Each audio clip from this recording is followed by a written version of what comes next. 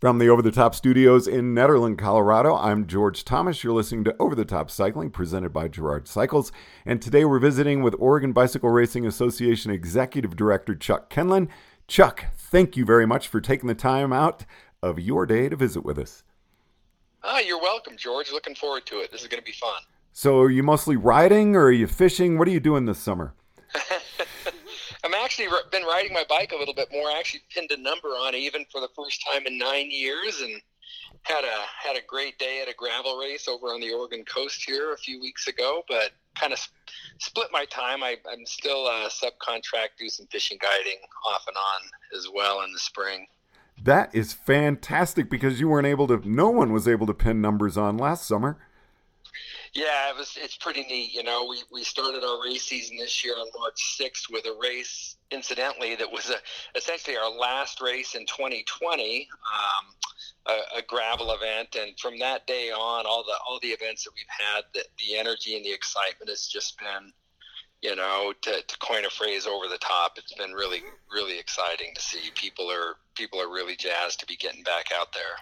How did you keep everything together last year? I'd love to kind of walk through what happened in 2020 because, I mean, that was insane. Well, it was, you know, the week after that race that we had, it was that during that week, the state of Oregon shut down along with the rest of the country. And, you know, OBRA, we nobody knew. So we suspended racing for a month. And then in the next month, we suspended racing for another month. And then I think not too long after that, we suspended racing indefinitely. And, you know, the organization, OBRA, and the reason we survived and survived in a really strong position is just because of the community and our membership continued to support us. You know, we had to make some tough decisions with furloughs.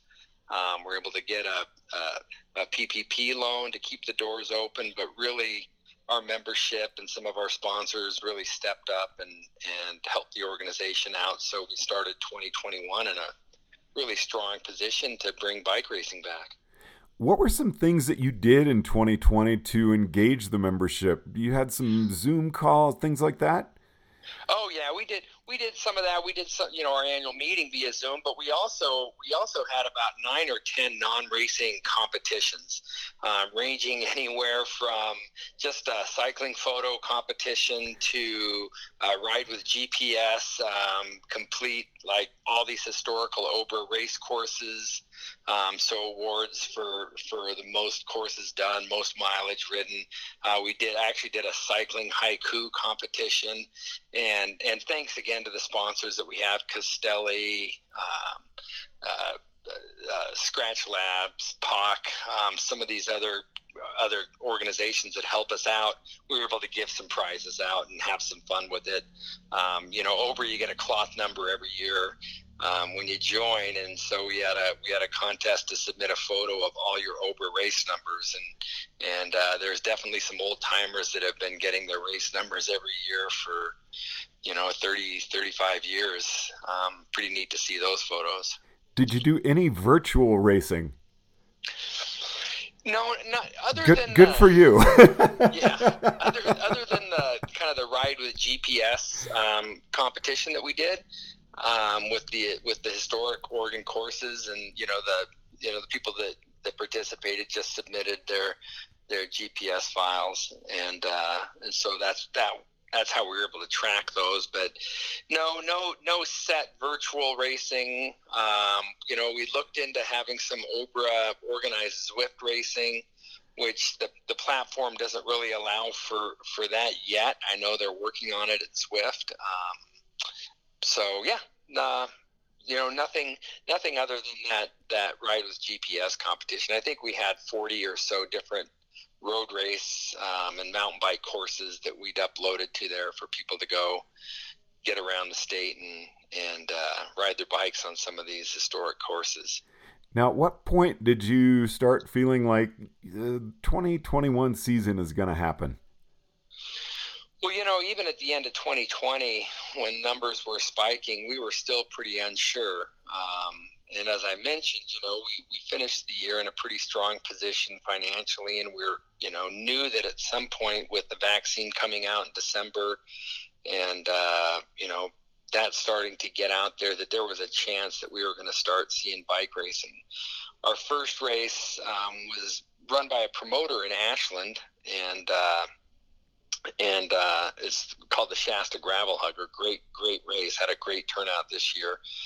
And that their race is actually across the border in Northern California in Siskiyou County, and so the guidance for there was a lot less restrictive than the COVID guidance in Oregon. And so he was able to run that event, and we instituted a special rule in our rule book with regards to racing during COVID, and then just had some specific language and requirements for promoters to keep an event COVID safe. But that was really easy to do, and the racers were just so happy to be there. Just any little reminder to put on a mask when they weren't racing was met with an apology, and the mask went on right away. So and that was at the beginning of March, and from then on, as everywhere else in the country, things gradually started to open up a little bit, and race promoters were more confident that they were going to be able to put on their event in a safe way. And we also had language in there that please be respectful of the communities that you're traveling to, and if you don't feel well, please don't travel to those communities. Consider racing locally if you can. After the Shasta Gravel Hugger, we kind of hit the ground running, and have had quite a few events happen. That's great. And what's the summer looking like, and cyclocross season? Cyclocross is probably going to be one of the best ever. We've got some great events on the calendar. The OBRA Cyclocross Championships, I'm really excited about it. It's going to be at a venue that was a new venue in 2019, right in the heart of Portland at Oaks Park Amusement Park. And we're going to run that as a 2-day event and kind of follow the USA Cycling National Championship model, where we're going to have a day of non-championship races, category races, some fun stuff, some team races, and then on Sunday we're going to do all the age groups and elite OBRA championship events. So anytime you can get a venue right in the middle of the city of Portland is it's going to be a success. So we're excited about that. So kind of a goofy question for you, but just curious if anything happened last year that maybe you're like, hey, this is something we should bring in regularly. Like I know in the ski industry and ski instruction, we started doing a lot of training over Zoom, and it's like, this is awesome. Let's integrate that. Anything that you picked up in bicycle racing that or event promotion that you think you learned in 2020 that is a good thing we should continue? Well, the one thing in talking to race promoters, and they really like this, is that we're still not allowing for day of race registration at events, just to minimize that contact time when people come. And I tell you what, as a former recovering race promoter myself, being able to just know your start list a day before the race, not have to deal with day of race registration, sure makes event promotion easy. And I think we're starting to train the racers to do that, to plan ahead and pre-register. It definitely happens in other disciplines. It happens an awful lot more in running events and in triathlons, where people don't wait till the day of to register, and maybe we're changing some behavior by still not having day of race registration allowed. The other thing is OBRA. We're a different sanctioning organization than, say, a USA Cycling, in that our members get to decide on how the organization's governed. So we have an annual meeting every year. Members get to propose rule changes to the racing rules, administrative rules, code of conduct, and those are voted on at the annual meeting. And then we elect 2 new board members at every annual meeting. So governance it gets decided at that annual meeting, and typically that's been in Portland, where the greatest population of OBRA members is. But now we can do that. We discovered this year is that you can do these things virtually and involve a larger population from around the state to get involved. So I think that's something that either we're going to be doing more of a live stream if we can do that meeting, in person live someday, but definitely try to use technology to get, our members from all over the state of Oregon involved. Well, Chuck, I am really excited as well that we are going to be having a regular podcast with OBRA. So looking forward to getting that going. And anything you would like to add to the membership here? No, I want to, shout out and thank all the members for continuing to stay involved in the organization. It may sound corny, but the members are OBRA, and it makes it a really, really fun place for me and the staff to work, to have an engaged membership. So big thank you to them, and huge thank you to the race promoters that sacrificed so much last year and are doing everything in their power to make racing happen again this year. Definitely without quality race promoters, we don't exist, and the sport doesn't exist. So we're really fortunate up here.